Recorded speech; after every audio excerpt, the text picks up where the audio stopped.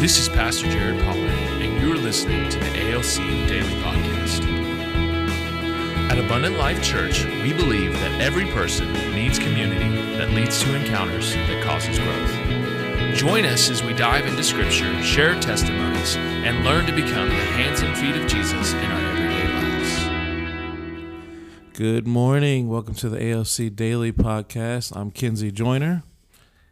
I'm Pastor Jonathan Clark. And he's Pastor Jonathan Clark. He wasn't quite ready, but he's got it now. We're figuring out a routine here. We're getting our rhythm together for this week with you guys. We were talking earlier how we're the new duo. If in the Bible he said, well, what about Elijah and Elisha? I said, I like that. Yeah. I said, what about Steph Curry and Klay Thompson? Yeah, what about that? Splash Bros. Splash Bros. We're the Splash Bros this morning with you guys. Trying to get a championship. All right, so we've been talking about, yesterday we started, how can God use your faithfulness to inspire others to follow Jesus? Yesterday we talked about encourage. This morning we'll be talking about warn. Warn. Warn, W-A-R-N, as warn. in Nancy. Not warm. Not warm. But warn. Yes, warn. How can God use your faithfulness to inspire others to follow Jesus? Warn. All right, and so I'll start us off with the scripture. It's 1 Samuel 12, verse 15. It says, "But if you will not obey the voice of the Lord, but rebel against the commandment of the Lord, then the hand of the Lord will be against you and your king." All right, and that's Samuel again speaking to Israel. And then we get... Yeah, and he's going to ask me some questions, but before we do, just a little background there. This is Samuel in the Bible. You don't really think of him as that flashy Peter or Paul or Elijah or Elisha. He's just that guy. He was faithful like the sun coming up and the sun going down. You know, he was faithful to pray. And this particular passage, he's at King Saul's coronation, but for the last 20 years, he's been on his own. Yeah. His mentor, Eli, had left him 20 years before, and he's just been faithful to be that guy, to pray and to be that guy, and now God's using him to anoint the king. And it's interesting, yesterday we read how he encouraged the people at this coronation, but today he's bringing out the warning of them turning to God and staying faithful. And we're talking about warning of being faithful. Faithfulness is our theme this week. Mm-hmm. Faithfulness, if you missed yesterday, we dove a little deeper yesterday. Faithful in the Bible is listed as a fruit of the Spirit. Now, faith is listed as a gift of the Spirit. Gift, yeah. But faithfulness is a fruit, and if you have one, you're going to get more of the other. In other words, if you're a person of faith, you're going to become more faithful. Or if you're a faithful person, you're going to have more faith. Yeah. But the great thing about faithfulness, like Samuel here, is it becomes, as a fruit, it becomes a part of who you are. It becomes a part of your personality. Your character. Yeah. That's the great thing about this. That's good. Yeah, so Samuel is warning Israel before anything goes crazy. And he really warned them before because God didn't want them to have a king, but I know. We're going to talk about that tomorrow and the next day. Yeah, they just wanted a king, and so that's what they got. And so God was willing to use the people. He's using Samuel, and he was going to use the king if they stayed faithful. And so faithful men and women in the Bible gave warnings, obviously, like Samuel and like all of the prophets after him. They gave some warnings to Israel. They didn't always listen. But the question is, Pastor John, should we try to inspire people with warnings today? Should we warn? Loaded inspiration. Loaded through question, like the loaded baked potato at Wendy's or McAllister's or wherever. Yeah. A couple of things stick out to me to answer your question. Number one, do we warn people today, and is that biblical? Is it godly? Is it effective? Well, here's the thing. If you're a parent, you do this all the time. You warn your children. You say, hey, Johnny, don't run out in traffic. Don't touch the burner. Don't eat that stuff off the ground. Don't get in a car with people you don't know. Right. If you're a spouse, you say, spouse, I love you. You better not cheat on me. Yeah. Right? Warning. If you're friends, we do this all the time in culture and don't really think about it. Right. So whether we should do it or not, we all do it. We may call it something else, but we do this because this is a part of life, and it's a good part of life.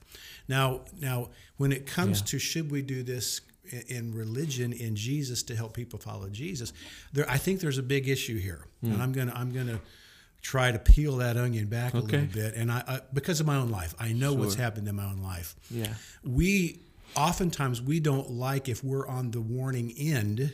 Sure. Because we might not like the person who's warning us, or we might not like their personality, or we may not like the tone of how they're warning us. Now, I will say that if we're going to be faithful to warn someone, to encourage them to be faithful by warning them, that we should probably do it in love, with a broken heart. Maybe tears is always good. Yeah. It's never good to have a smile on your face when you're warning somebody.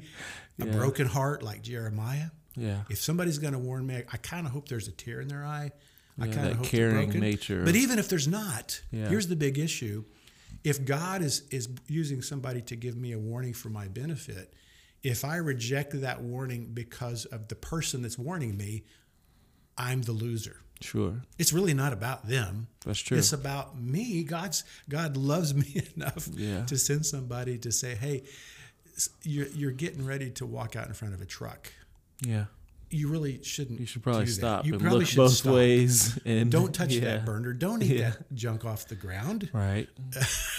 Don't cheat on me. You know, it's a healthy warning. God says, "Don't cheat on me." Right. By doing all the things that you might be doing in culture. Yeah. So it's for my benefit. Yeah. And I remember a time. This was just an example.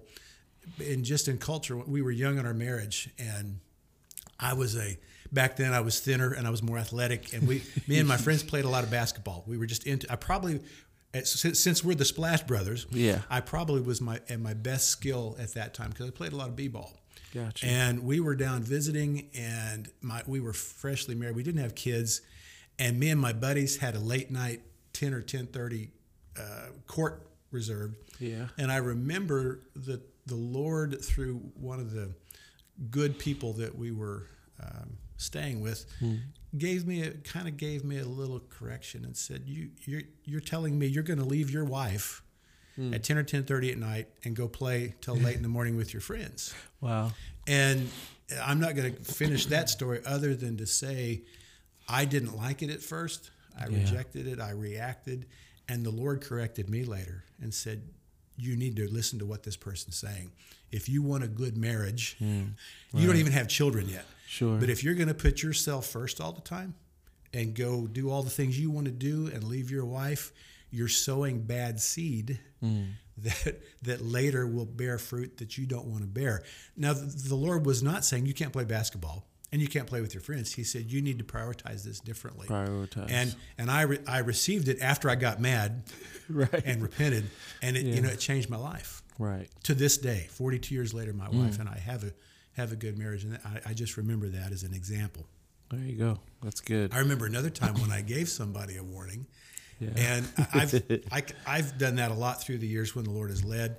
I'd like to say every time it was well received.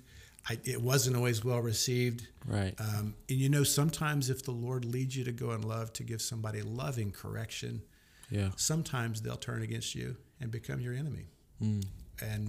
But still, love, tears, correction. This was Samuel's faithfulness. Right. He knew he had to do this in love because he loved them. He wasn't trying to be an ogre or a dictator. Right. That was the farthest thing from his heart.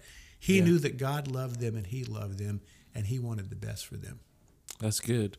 Yeah, so I've remembered, being corrected or what about you? You got any examples? Being warned by my pastor back home in Texas. That's the most memorable.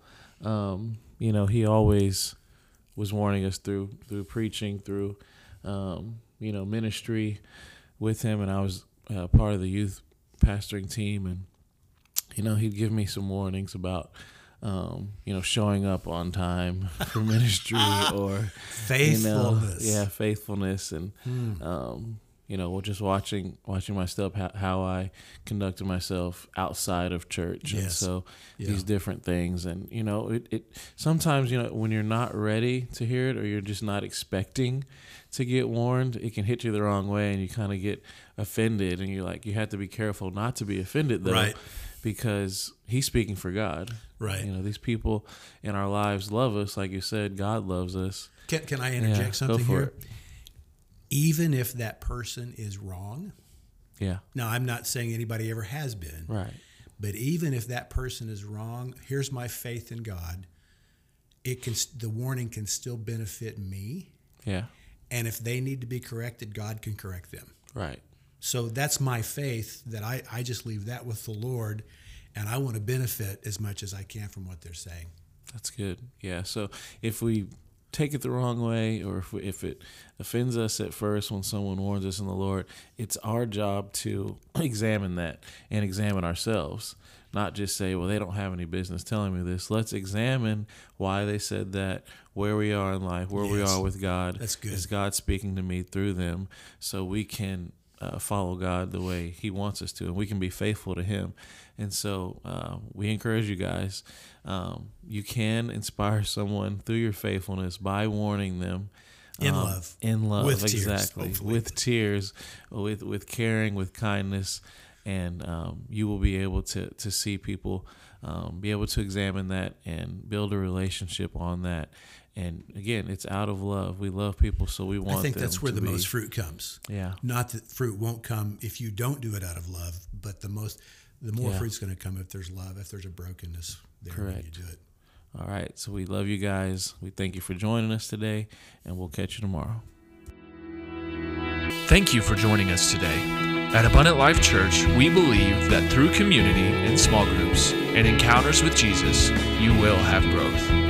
Visit abundant.us to learn more about ALC and how to join a small group. You can also join us at our new service times at 9:30 a.m. and still for our live stream or in person at